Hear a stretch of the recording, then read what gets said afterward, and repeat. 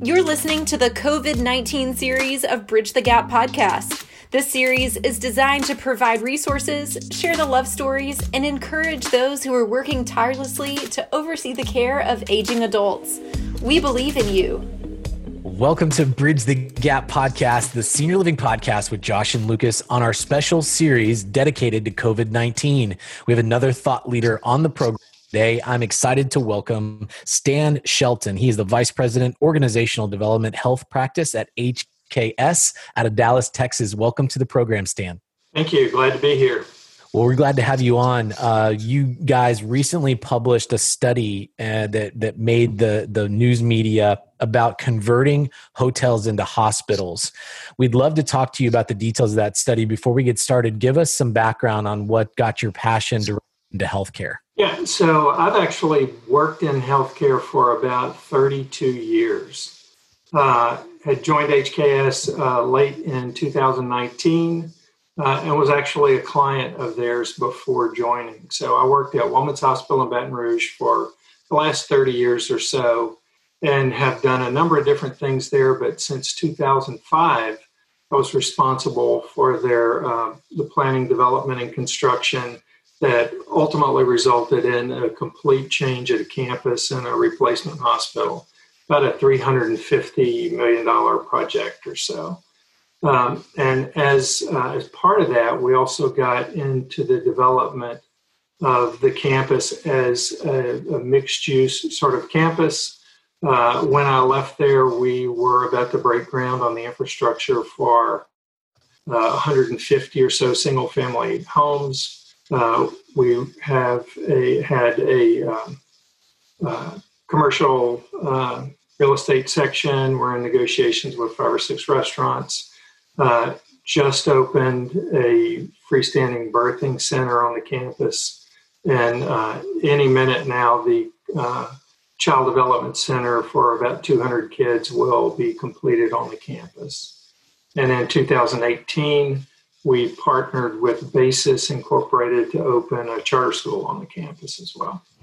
Very interesting. Yeah. So my interest in joining healthcare, I started out of college working in manufacturing. And quite frankly, I said, if I'm going to work this hard, I want to do it in an organization that does more social good than just pure manufacturing. So I sought out healthcare and have really loved every minute of it. For, about 15 of the last 30 years that I was at Women's Hospital, I was also responsible for emergency preparedness and emergency response. So when COVID-19 happened, and I'm at HKS at this point in time, then that experience just folded over into our HKS's COVID response as well. So it sounds like, so how many authors were on this study?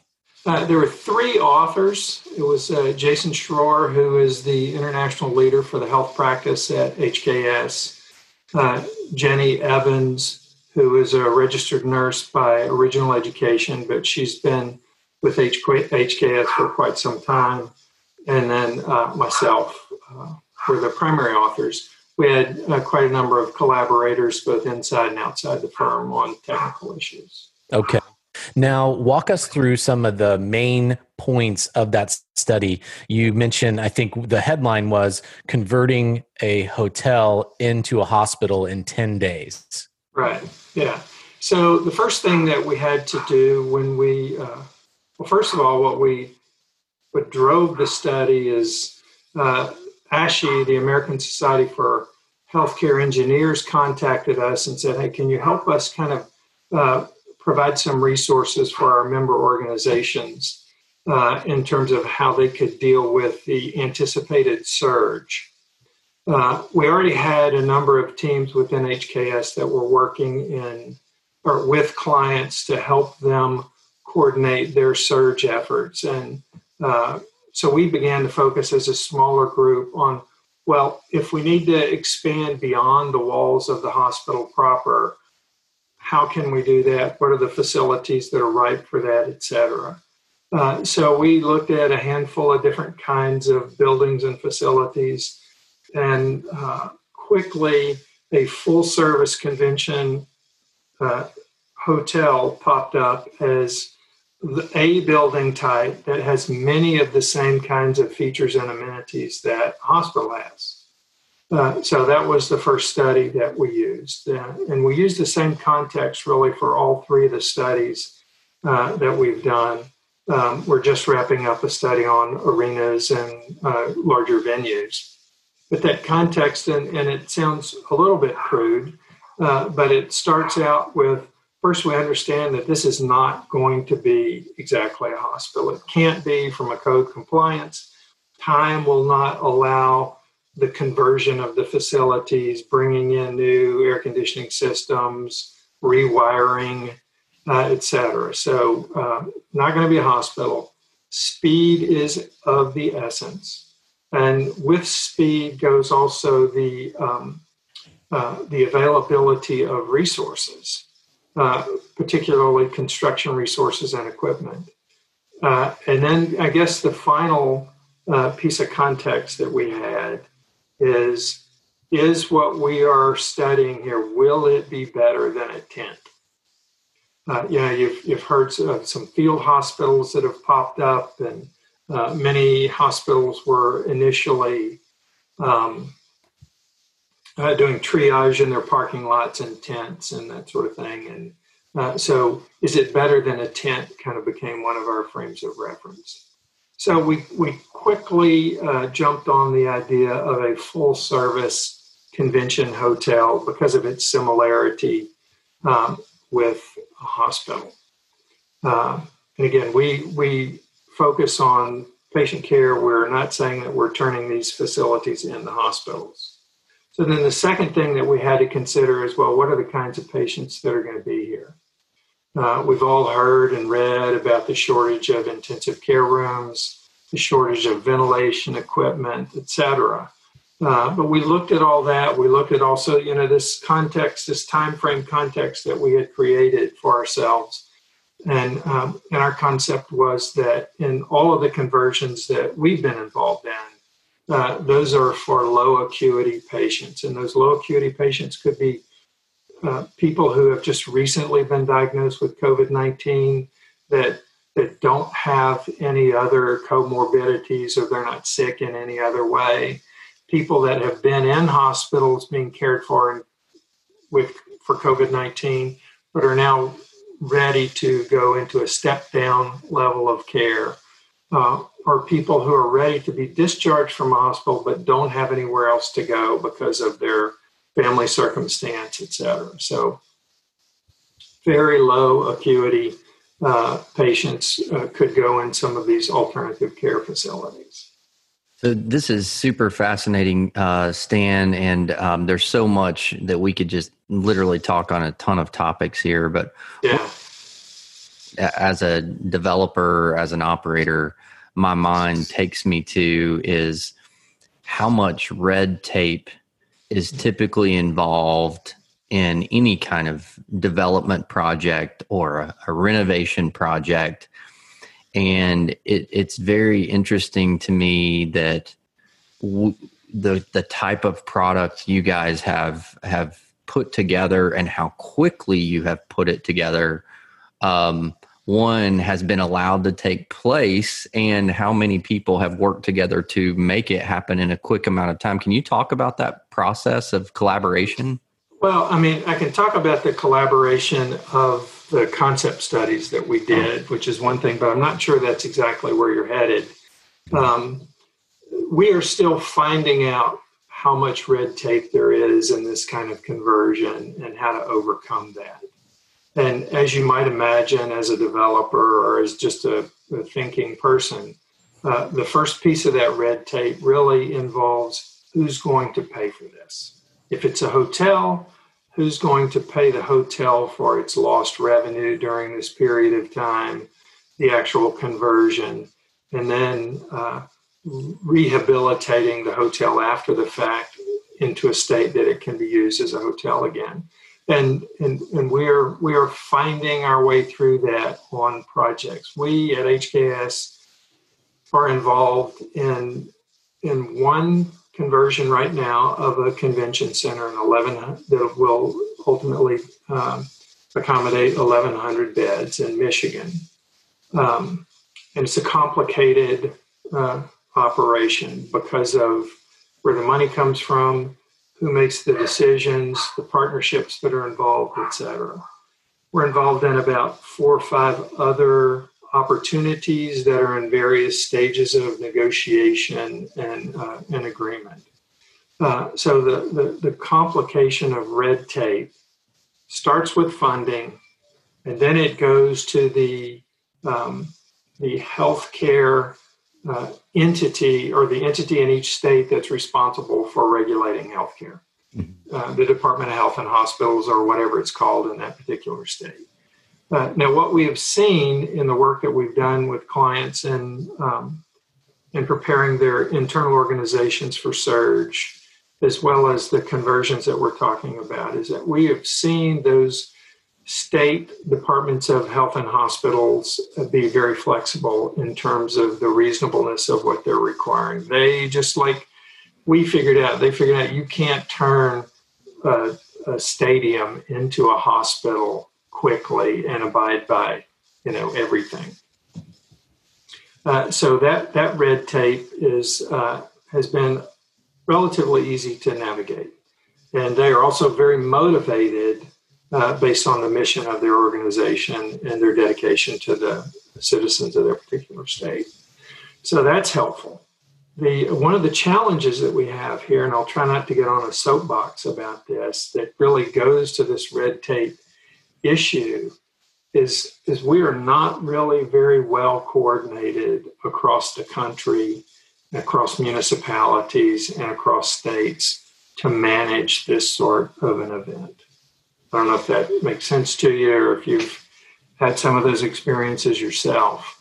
And that's one of the things that we hope to learn from this COVID-19 experience, is how do we do a better job of coordinating not just the resources, but the decision-making across those different tiers of government, so that we can move faster in this sort of circumstance. Went to the Corps of Engineers yesterday. We got a call yesterday of about 300 people, mix of hotel operators, some representatives of the Corps of Engineers, some healthcare executives, construction industry folks, et cetera, just to talk about this hotel conversion and hopefully find some answers to some of the questions. And one of the representatives of the Corps said that they had evaluated 800 facilities, about 820 facilities so far, and they've got 17 deals done. Wow. It's fascinating. So one of the things I want to interject here, and you're hitting some of the nail on the head here, what I was trying to get to, because you brought up a lot of interesting things. One of the things we've been focusing on our podcast special COVID series is, what are some of the lessons we are learning as we are being pushed out of our comfort zones in a response to this, that will not only be applicable for other, God forbid, similar situations that may come, but also to the existing challenges that our industry has already faced. And I'll use a parallel example. It's not necessarily as an emergency as a pandemic, but it's prior, even 3 months ago, what everybody's talking about at every conference and every industry event is this tsunami of people that are coming that need quality care, and how do you make it more affordable? And some of what, I firmly believe, and what I think a lot of people do, is one of the reasons that a big challenge we have is being creative is red tape. Being all the red tape and working it through the different bureaucratic systems. And it's been very interesting. I think the way you phrased it is, when people's mission, the mission of multiple people across the industry spectrum, are aligned around a central mission, it's amazing what we can accomplish in a very short amount of time, right?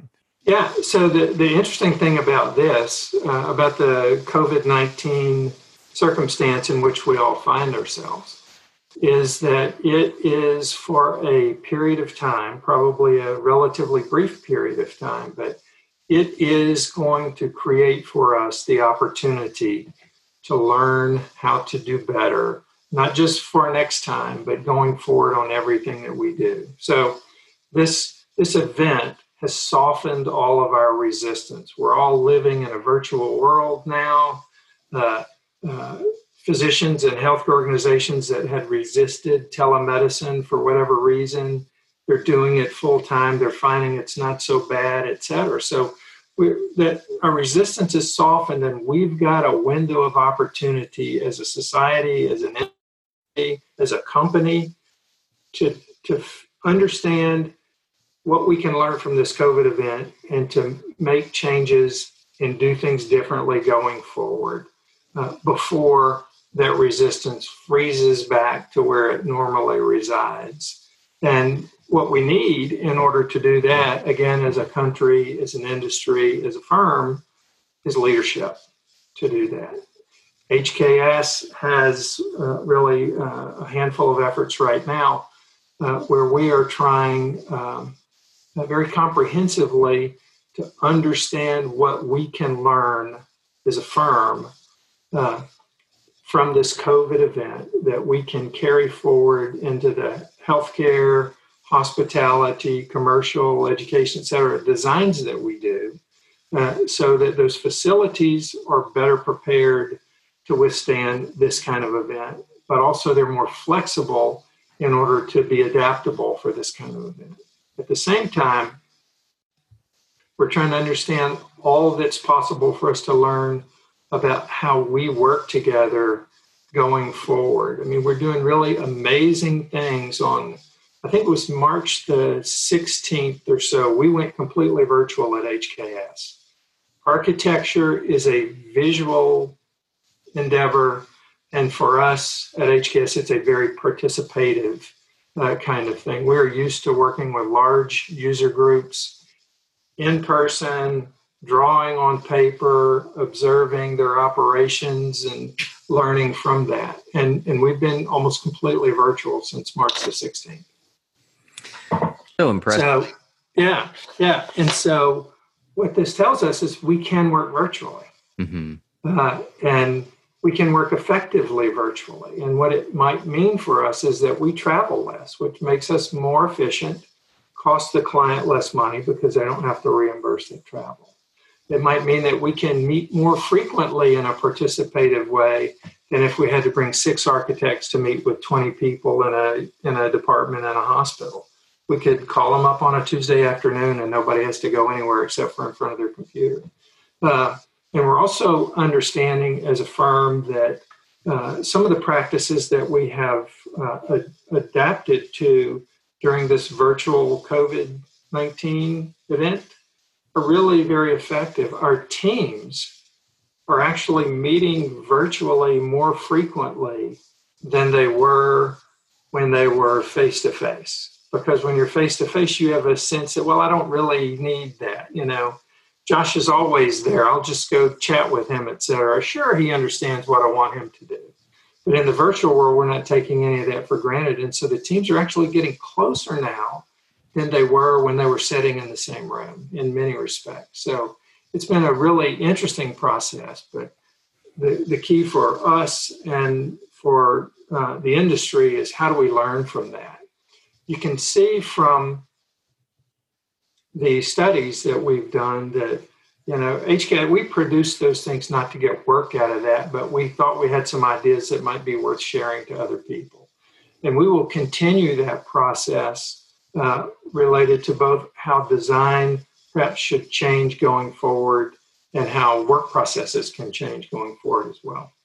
Well, I think you're really onto something there, and I think every organization with this the self-reflection that people are doing, and I think we're going to come out stronger for this. Even from a regulatory standpoint, I sit on a regulatory board here in the state of Tennessee, and I'm certainly not speaking on behalf of that. But what we have seen is even the way that board functions, and typically a lot of the red tape that is there for creativity for developments, for construction, for renovation. Right.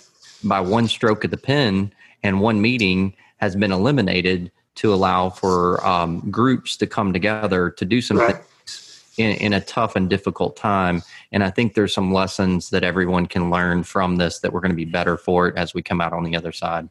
You have a really tiny regulatory issue with in healthcare. For some time now, it's not been compliant for us to have a patient room that can be, with the flip of a switch or a valve or whatever, can be either a positively pressured room or a negatively pressured room. So the code right now says it has to be one or the other.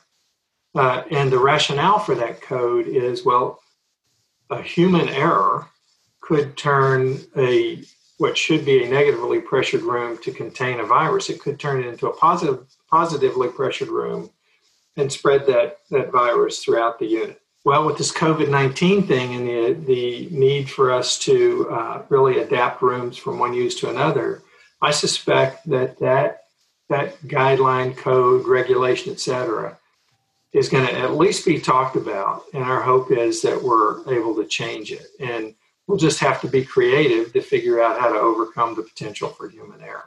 And there are dozens of those kind of things, I think, that will be a beneficial thing that will come out of this COVID-19. Stan, I think me and you could geek out for a long time talking. I'm sorry about that. Yeah. No, seriously, I really do. And I think this is hopefully what we hope through this COVID series and talking to thought leaders like yourself. Again, it keeps this conversation going. It keeps creativity. It keeps people thinking positively about, while we're in the weeds, while we're dealing with this, while we're finding solutions and beating this COVID, that what we're learning through the process is going to make us better on the back end of this thing. And so Lucas and I really appreciate the time that you've taken out of your busy day away from to spend a little bit of time with us. Yeah. Anything else I can share with you? Any questions? One of the things that is kind of in the back of my mind about this, and it goes to some of those regulation issues, and it goes to how we work, et cetera. And what I think I'll personally take out of this is anytime I'm tempted to quickly say no to something, that should be an inspiration to me to dig in a little harder, to understand the whys or the why nots about it, and really to try to be more creative in finding a solution. I love that. That's a great thought for every one of our listeners and those that are watching today. Yeah. Sure. Stan, thank you so much. We may ping you again another time, and maybe we could go into the MEP discussion. I think that's. Well, I'll need to bring some support for that, but yeah, be happy to. Sure. Well, thank you again. I know our listeners are going to want to know more information. Where can they find the study? They can get it at our website, hksinc.com. And I can send you guys a link too, if that'd be helpful, then you can post that if that's possible. But everything that we put out is available on hksinc.com. Okay, Stan Shelton, thank you so much for being on the program today. Thank you for y'all's commitment and to solving these very challenging problems in challenging times. Thank you to our listeners right now that are tuning in, many of them operators that are on the front lines of caring for older adults right now. We hope that they are encouraged, and if they have any questions, comments, or ideas, please contact us at btgvoice.com, and we'll make sure that we connect to HKS in the show notes. We hope everybody has a wonderful day. We're thinking of you. We're praying for you. We believe in you. And thanks for listening to Bridge the Gap. Thanks for listening to this episode of Bridge the Gap podcast, the COVID-19 series. If your company, community, or caregivers are going above and beyond in their daily duties, we want to hear about it. Tag BTG Voice on social media or send us a message at btgvoice.com.